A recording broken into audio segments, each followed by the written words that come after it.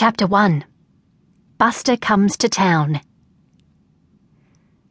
Nobody was better at being bad than Buster Reed.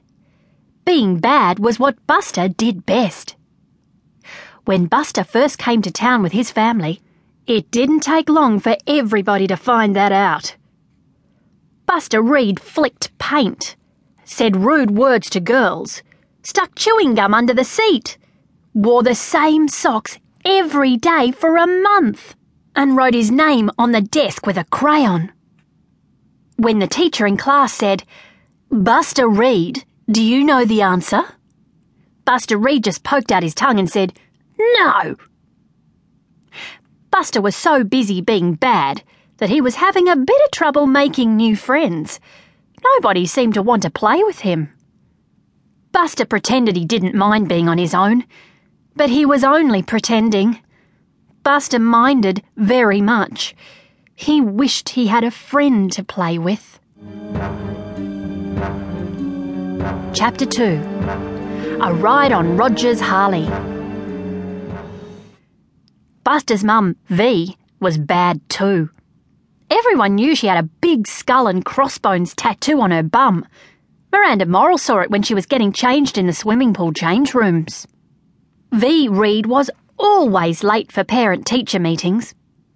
When V worked in the canteen, she got everybody's orders mixed up. It made the other mums cross. Sometimes she gave all the kids free icy poles when she wasn't supposed to. Buster's dad, Roger, was even badder than that. You could see all his tattoos, and he never even made it to the parent-teacher meetings. Roger always made a lot of noise on his motorbike when he dropped Buster off at school in the morning. Sometimes he took the car spot of the principal, Mr. Mead. It made Mr. Mead cross. Roger Reed spent his time working on his Harley and carving sculptures out of old tree stumps. He used a chainsaw. One Friday afternoon, Buster came home from school with a letter to show his dad.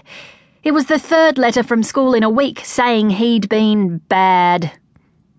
Roger stopped work on his Harley, read the note, scratched his beard and said, "Buster, I think it's time we found something to keep you out of trouble." The next morning, Roger took Buster for a ride on the Harley. Chapter 3. Finding a Friend. Soon they came to a big brick building with a sign over the gate. The sign said, "Home for Lost and Unwanted Dogs." Roger Reed rang the bell in the office, and a grey-haired lady wearing orange overalls and a big straw hat came to the desk. "Hello," she said. "How can I help you?" "I'm Buster Reed," said Buster, "and I'm looking for something to keep me out of trouble."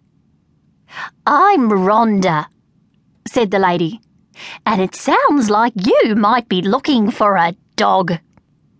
Rhonda introduced Buster to the most lost, most unwanted